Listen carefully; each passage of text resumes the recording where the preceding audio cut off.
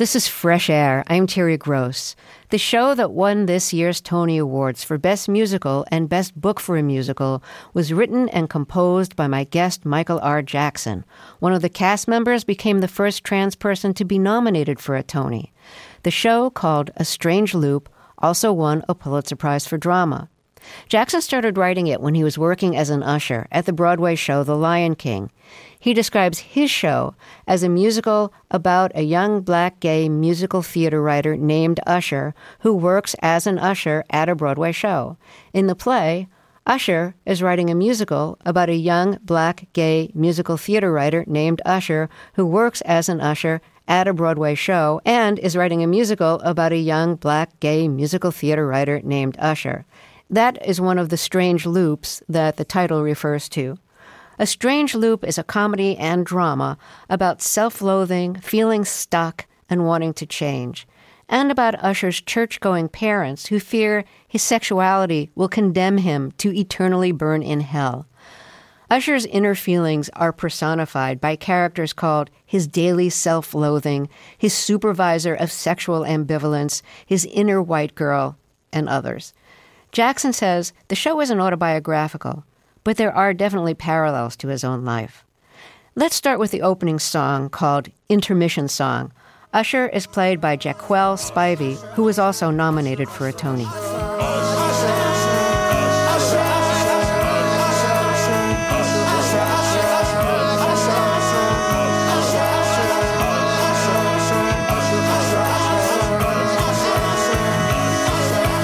Can I really write this? How many minutes till the end of intermission? Is that how the show should open? Should there even be a show? No, it should start with what he's thinking, which is just a cursor blinking, cause of all of the directions that the narrative could go. You want to show what it's like to live up here and travel the world in a fat, black, queer body. How many minutes till the end of intermission? No one cares about a writer who is struggling to write. They'll say it's way too repetitious and so overly ambitious, Which of course makes them suspicious that you think you're He has to fight for his right to live in a world that chews up and spits out black queers on the daily. Blackness, queerness, fighting back to fill this cis-het all-white space with a portrait of a portrait of a portrait of a black queer face and a choir full of black queer voices travel class and also bass that are casting spells to conjure up Big black and queer as American Broadway. Big black and queer as American Broadway. Big black and queer as American Broadway. Show.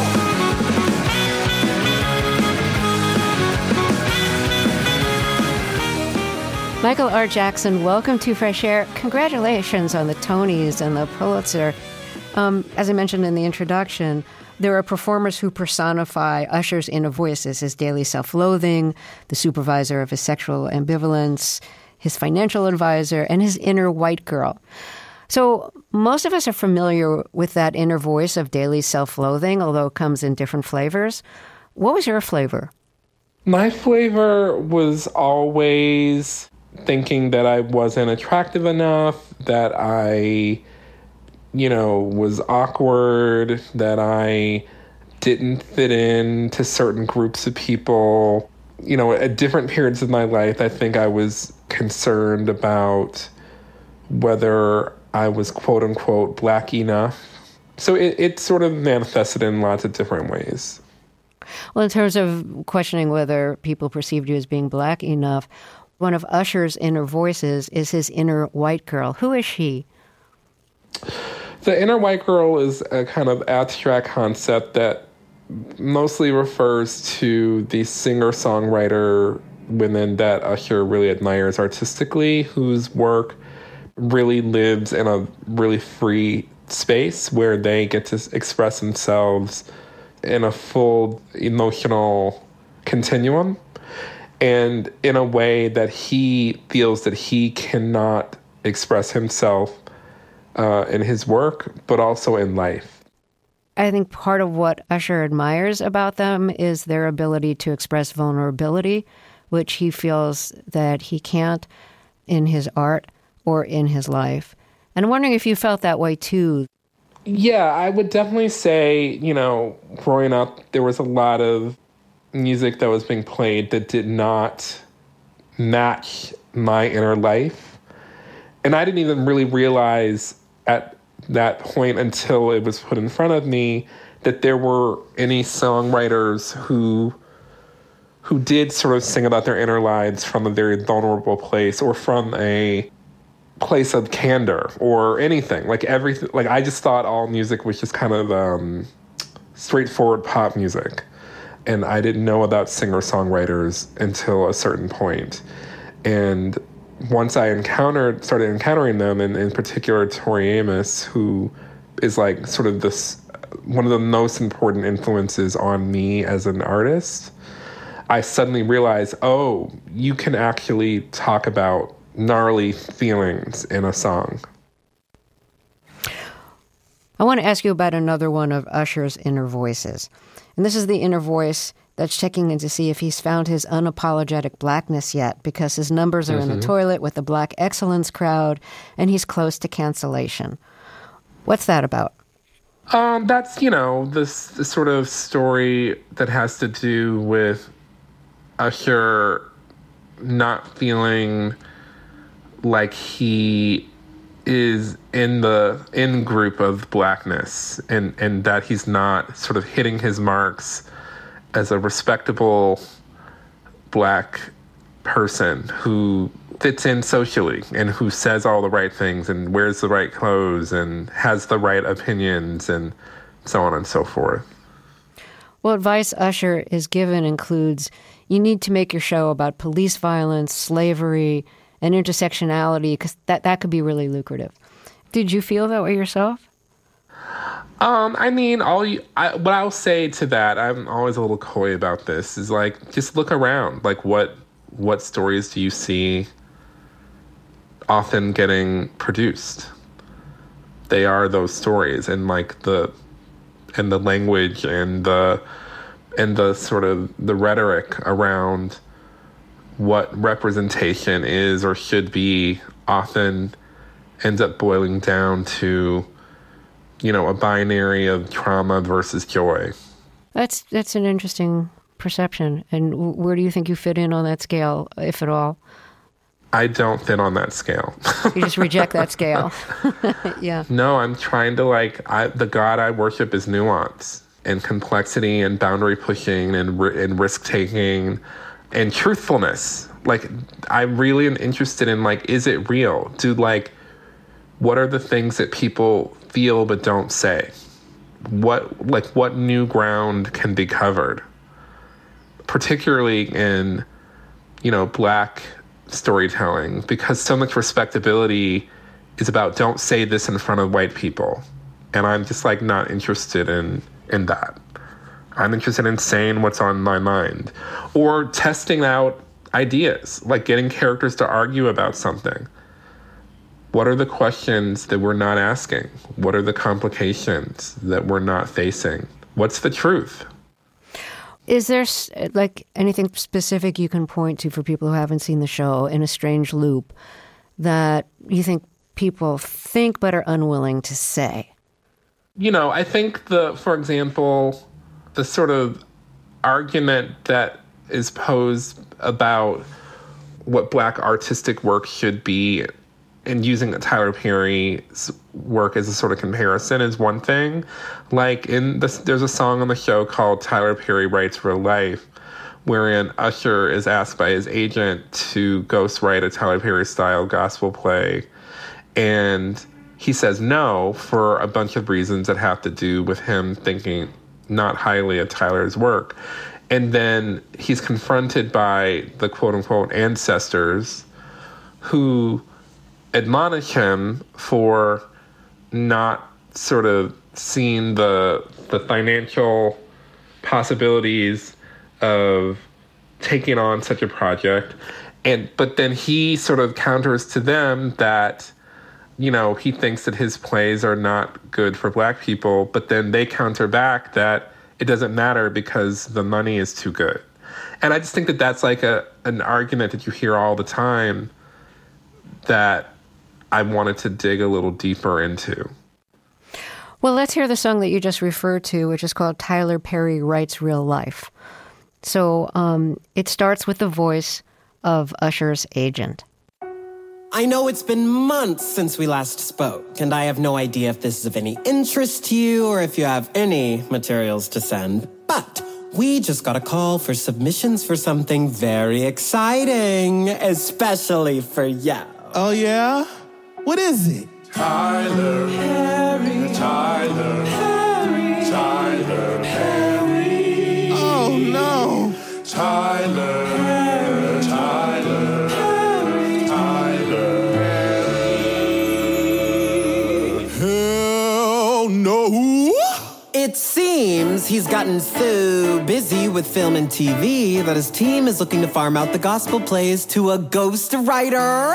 It'll be a scream. And didn't you once tell me that your mother would love nothing more than for you to write one? So how about it, Ush? Just write a sassy matriarch, a lonely spinster who loves God. Throw in a few color purple quotes. What do you say? Thank you for the opportunity. Of course. But Tyler would be none too fond of me. Now don't sell yourself short. The crap he puts on stage, film, and TV makes my bio wanna rise. I know. Your integrity. Nothing that he writes seems real to me. Yes, you think he's that. Just simple-minded hack buffoonery. But no white theaters will let you. And if I tried to match his coonery, he'd see through my disguise. Just think about it. It's true, I'm still emerging, looking to make my start, but not so hungry that I'd ride the Chitlin circuit. I'm into entertainment that's undercover art. My mission is to figure out just how to work it today.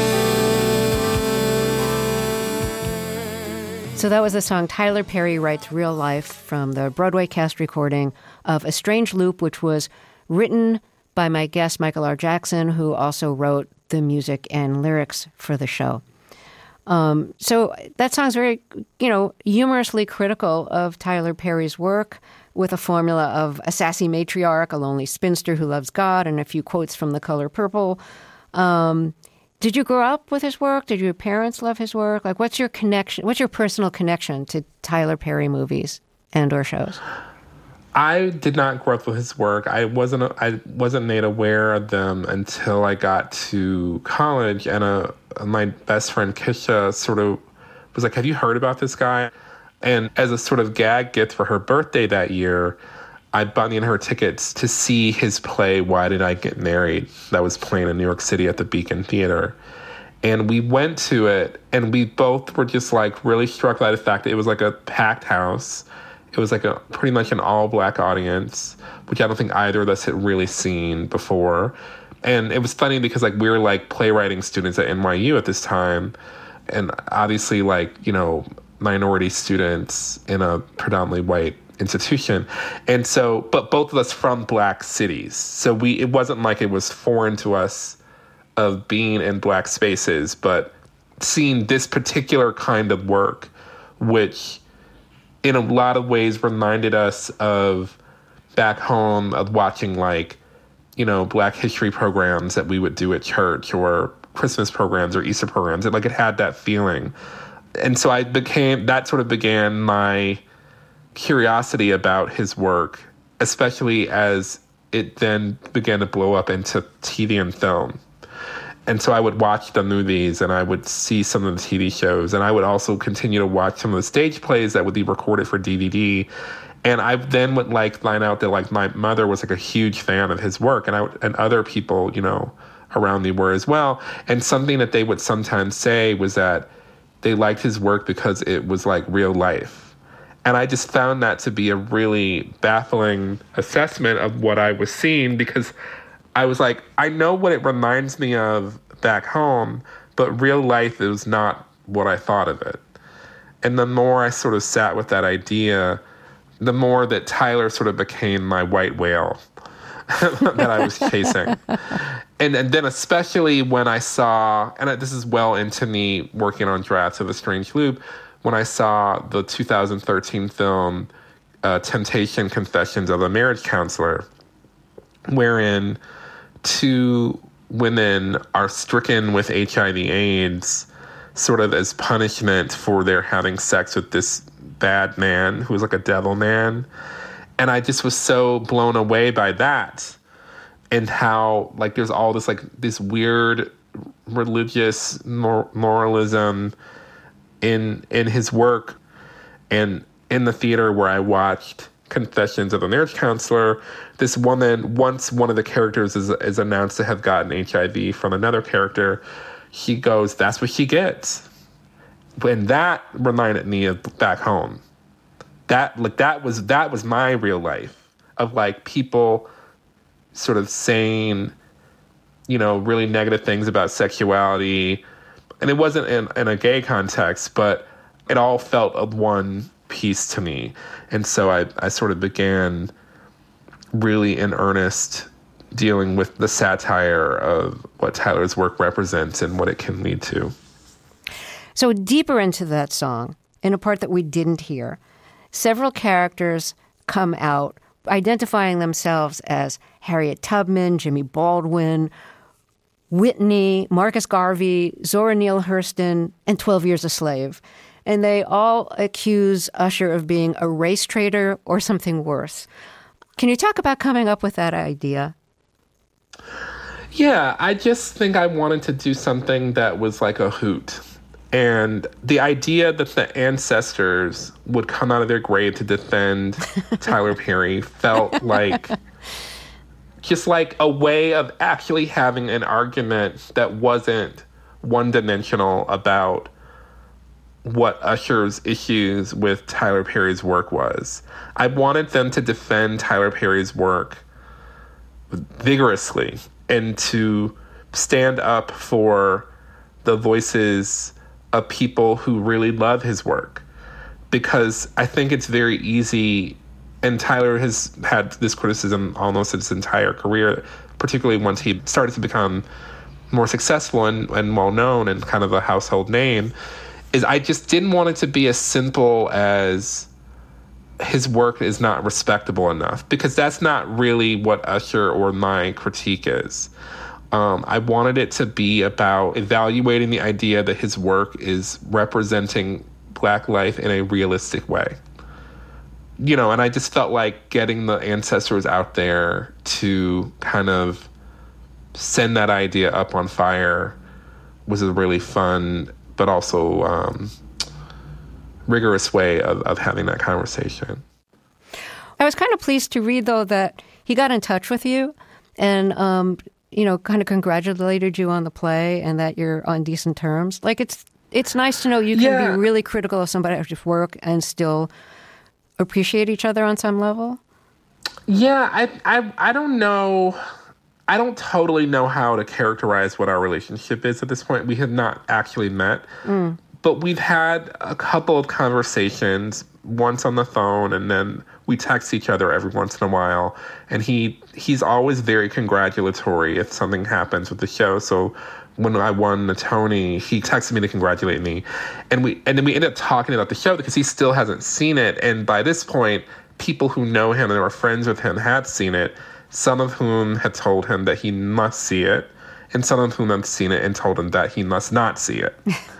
And so I think he's sort of on the fence about whether he can handle it or not, or whether it would be a good idea. And I told him that I think it's totally up to him and that he does not need to see the show if he feels like it's gonna piss him off. And I get it, but at the same time, he has been very nice to me, all things considered. And I appreciate that. He doesn't have to do that. And I told him that, I think that he and I should break bread at some point. Let's talk about church in your life, because church plays a significant role in A Strange Loop. In A Strange Loop, Usher's parents are church-going people, and they really think that his sexuality is going to condemn him to hell. And they think as an act of love, they should prevent him from being homosexual to save him. And of course, that's help he rejects.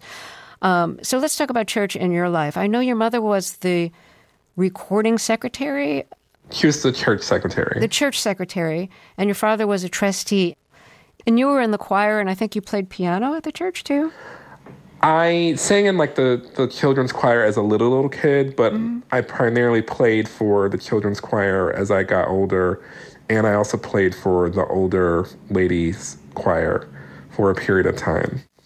Is there like a especially favorite or meaningful hymn or gospel song that you used to do in church?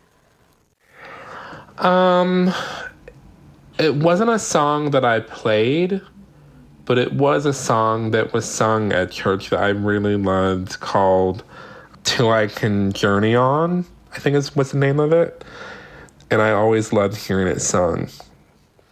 So I know you have a good voice because I've heard you sing on the internet. And I'm wondering if you could sing a few bars for us, if you're comfortable. Sure. It went, you gave me the strength to make it through another day. All the strength I had from yesterday was all gone. All the pressures from yesterday took all of my strength away. You renewed my strength, and now I can journey on.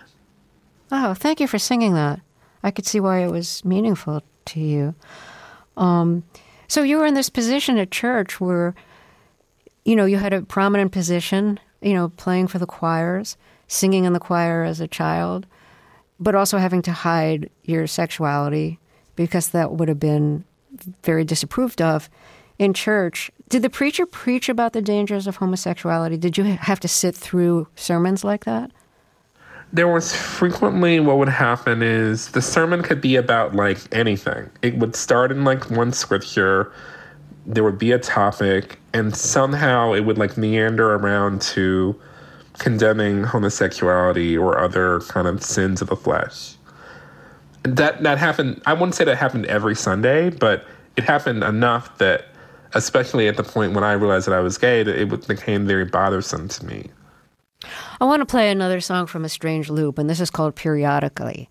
And it's a voicemail that Usher's mother leaves to wish him a happy birthday, because it's his 26th birthday, which is falling on the 26th day of the month, which makes it seem extra special.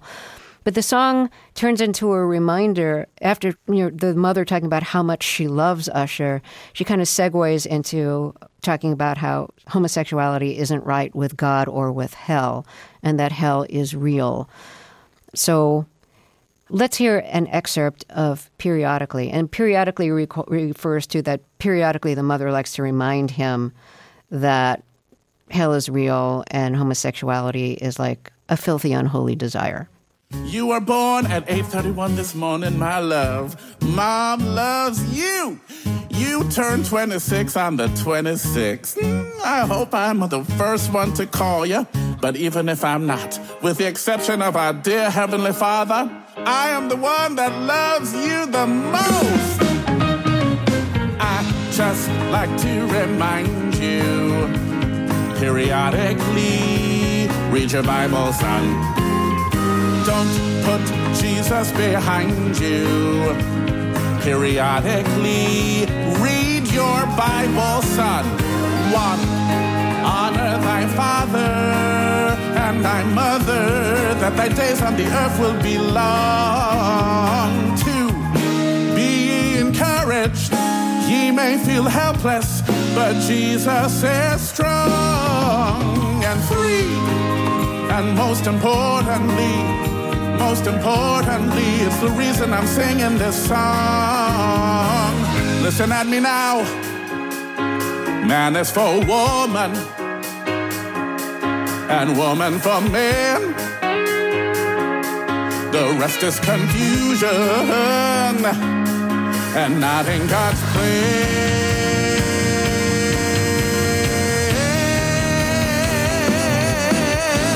All of these Hollywood homosexuals waving gay flags all day fangs up each other's buttholes. I'm telling you, son, that it just ain't right. It ain't right, it ain't right, it ain't right with God. It ain't right, it ain't right, it ain't right with me. And I just like to call up my baby boy and remind him of that periodically.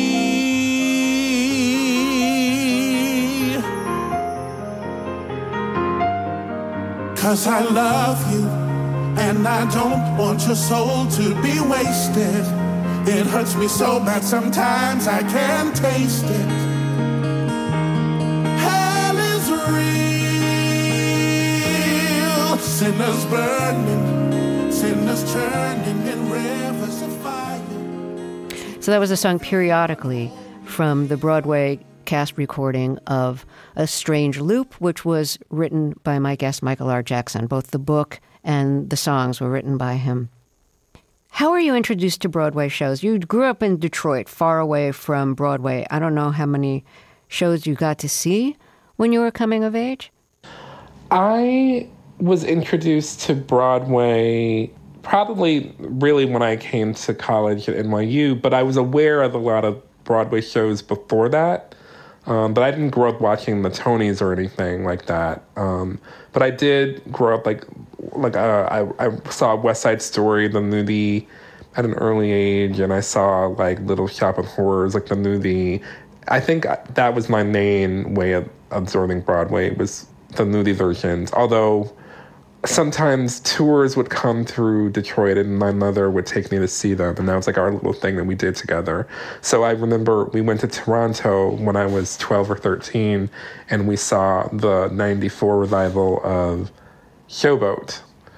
Oh, and that was great. I was blown away by it. Yeah. To this day, it is like one of my favorite scores, and I just thought it was like a devastatingly beautiful show, and I loved the songs, and I think it planted a seed in me, even though I wasn't thinking about being a musical theater writer at that time, that musicals could be complex and epic and could really sort of do a lot, that they weren't just like, jazz hands. Yeah, right. So I know that you've often felt like you were standing outside of what was happening Usher feels that way anyways, as like an outsider in any circle. When you started going to theater school at NYU Tisch School of the Arts, I mean, theater schools are filled with gay people. Did you feel like you'd found a home in that respect, both artistically and personally? Yes and no, because remember, I started undergrad in 1999, and so while yes, there was, gay representation and that sort of thing, A, that gay representation was predominantly white, and B, it was still a weird sort of time in terms of gay acceptance. And I remember like in my freshman year, like I was trying to like walk this line of like people knowing I was gay, but not knowing it, and not knowing how open I could really be about it, because I had come out of a situation in Detroit where like I really had to be secret about it. So I was out certainly when I was, in college, but what that meant was like I was like very conservative about it because I just didn't know how to rock it. And just the world was in a different place at that time.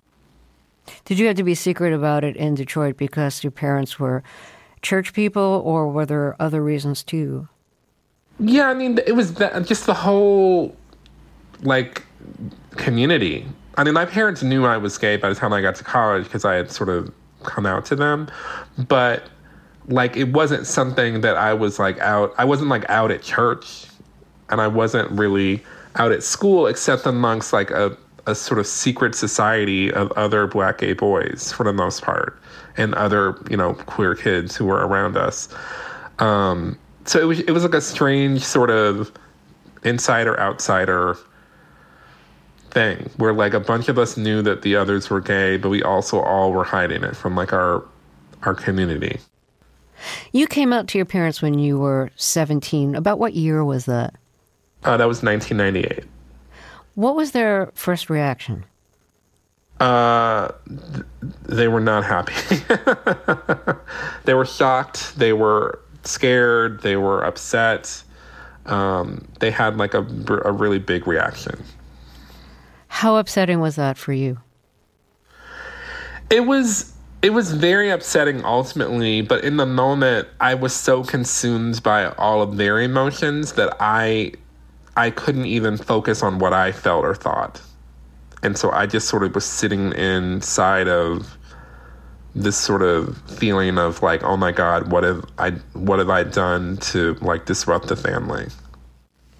In the show, Usher's father asks Usher, after the father finds out that Usher is gay, he says, "Son, are you attracted to me?" And Usher says in response, "I'm too black, fat, ugly, and effeminate to be the kind of man you'd be attracted to if you were attracted to men." Did your father actually ask you that? And if so, what did you say in response? So my father did ask me if I was attracted to him, but he meant that in a kind of rhetorical, that was like a rhetorical move, because his understanding of like homosexuality was just that, I think, this is me sort of analyzing what that moment was that it doesn't make sense. Like being attracted to men, like when you say you're attracted to men, well, I'm a man. Do you know, like it was just a rhetorical move in order to double down on the idea that being gay was not a good idea. Mm-hmm. The other stuff that's in the show that Usher says in response are like the things that I maybe wish that I could have said, mm-hmm. or that I mean, that's like the thing that gets hard about the show, and that's another reason why like I never want to describe it as autobiographical, because it's like I wanted to experiment with the idea of like, well, what if? Like, what are the things that Usher would feel that he wishes that he could say that would have some impact on the character of the father, that would be provocative, that would be, you know, sort of piercing the veil of respectability that he sort of lives inside of. What did you say? How did you react? I reacted with very little. Like there was like that moment in my life, there was so little I could say. No one really was listening to me. And so I was grappling to find the words to try to just get through the moments, because I was so worried about what was going to happen to me. Like I was like, am I going to get thrown out of the house? Like I didn't know what was going to happen, because all I understood at that moment was that being gay was so bad and that parents really didn't want their kids to be gay. And like, it just was a confusing time. And so I was just sort of grasping at whatever straw I could grasp at. So I didn't say very much other than, no, I'm not attracted to you.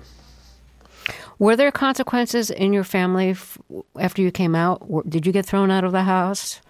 Was it difficult to communicate after that? I mean, it was difficult to communicate, but the thing that was also true in the midst of all of that was that my parents loved me.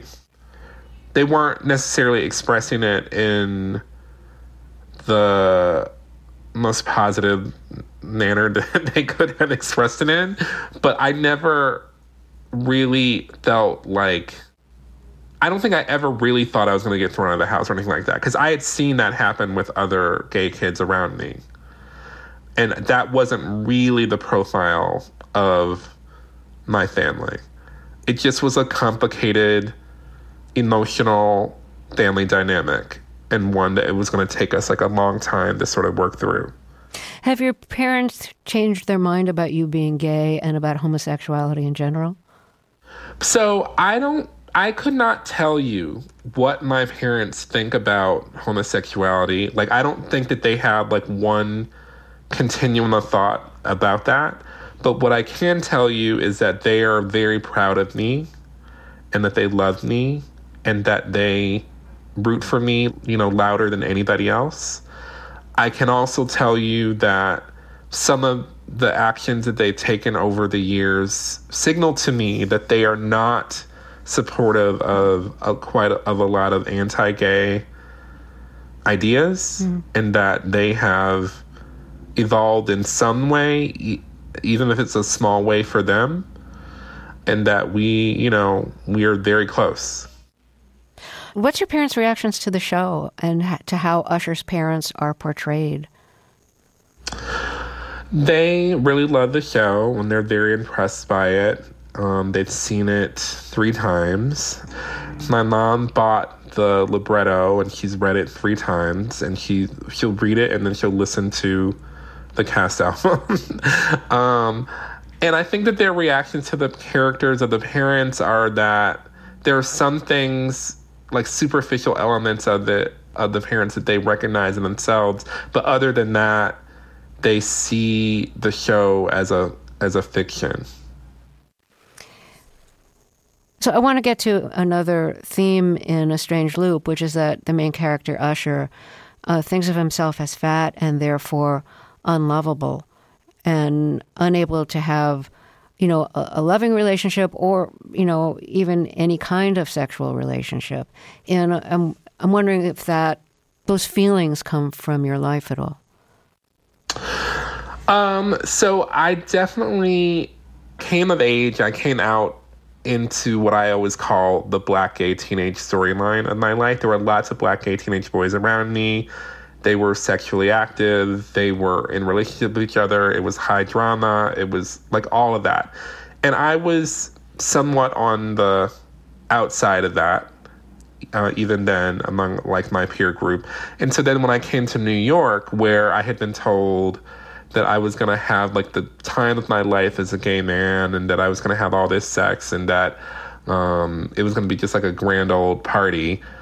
What I learned is that I was at the bottom of the food chain as far as that goes. Mm-hmm. And also it was a very white run kind of social scene as much as I knew at that time. This is like, we're talking the late 90s, early 2000s. And I had to really orient myself to what it meant to be a gay man in New York City at that time as somebody who was short and fat and did not have any of the sort of physical attributes that would make one sort of popular in, gay male sexual scene, as I understood it, or as I knew how to be. Something that I've been thinking about recently is that I did not have any gay elders.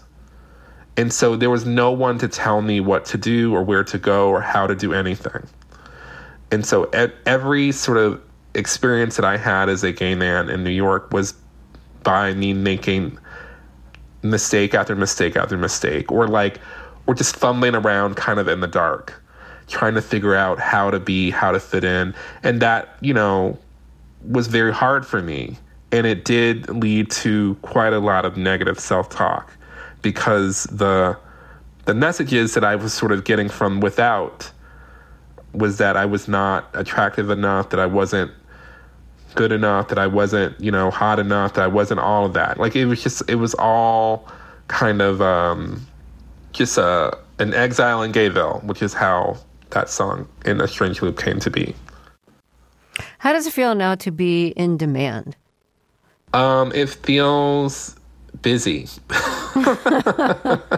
It feels like I'm never home, like ever. Well, I hope it's a good feeling, whatever being busy yeah, means no, to it's good. It's, I spent so many years like working terrible day jobs and like wanting to like jump out of the window because I hated whatever I was doing at the moment.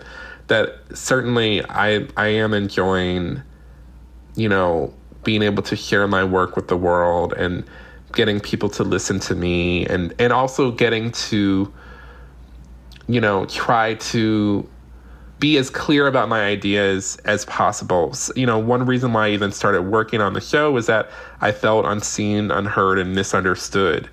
And as somebody whose trade is literally in language, I'm always interested in trying to make sure that I say what I mean and that I mean what I say.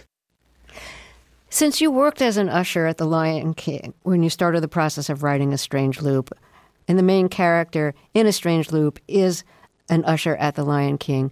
Now that you have a hit show, do you talk to the ushers, and do you try to hire ushers for whom this will be a good theater experience, a good opportunity for them to kind of almost be an apprentice? Well, I don't have anything to do with hiring the ushers. They belong to a union, Local 306. They place them in the theaters they work at. But I do, when I go to the show, I do often talk to them. They're very nice people. But they also have a different situation than I had as an usher, because when you're a Disney usher, you have this long employee handbook, and you're considered a cast member, and the people who come to see the shows are guests, and it's almost like you're working at a theme park. Like, they want to create an experience for the people coming to see the shows. And so they're just very strict about everything from grooming to how you can gesture to the restroom and all that sort of stuff. It's pretty intense. God, how are you supposed to gesture to the restroom? What's the protocol? Open-handed. You're never supposed to point. Because I guess pointing is seen as rude. I don't know the reasoning behind it, but they have a lot of rules that are about decorum and making sure that, the guests feel as welcome as possible. And I guess they've identified certain things that make people feel more or less welcome. Mm-hmm. I wish I don't have a deep intel into it, other than that they're very strict about it. Michael R. Jackson, it's been a pleasure to talk with you. Thank you so much. And again, congratulations on the Tonys and the Pulitzer and the success that A Strange Loop is having. Thank you. Michael R. Jackson wrote the book and the songs for the Broadway musical A Strange Loop. You can hear the music from the show on the new cast recording. Tomorrow on Fresh Air, our guest will be Bisha K. Ali, head writer of the Disney Plus series Ms. Marvel, the first show or movie in the Marvel universe to star a Muslim hero. Its heroine, Kamala Khan, battles bad guys, sure, but she's also just trying to figure out how to be a teen living with her immigrant parents in Jersey City. Ali was born in England to Pakistani parents. I hope you'll join us. Fresh Air's executive producer is Danny Miller. Our technical director and engineer is Audrey Bentham, with additional engineering today from Adam Staniszewski. Our interviews and reviews are produced and edited by Amy Salet, Phyllis Myers, Sam Brigger, Lauren Krenzel, Heidi Saman, Teresa Madden, Anne-Marie Baldonado, Thea Chaloner, Seth Kelly, Susan Yakundi, and Joel Wolfram. Our digital media producer is Molly Sivi-Nesper. Roberta Shorrock directs the show. I'm Terry Gross.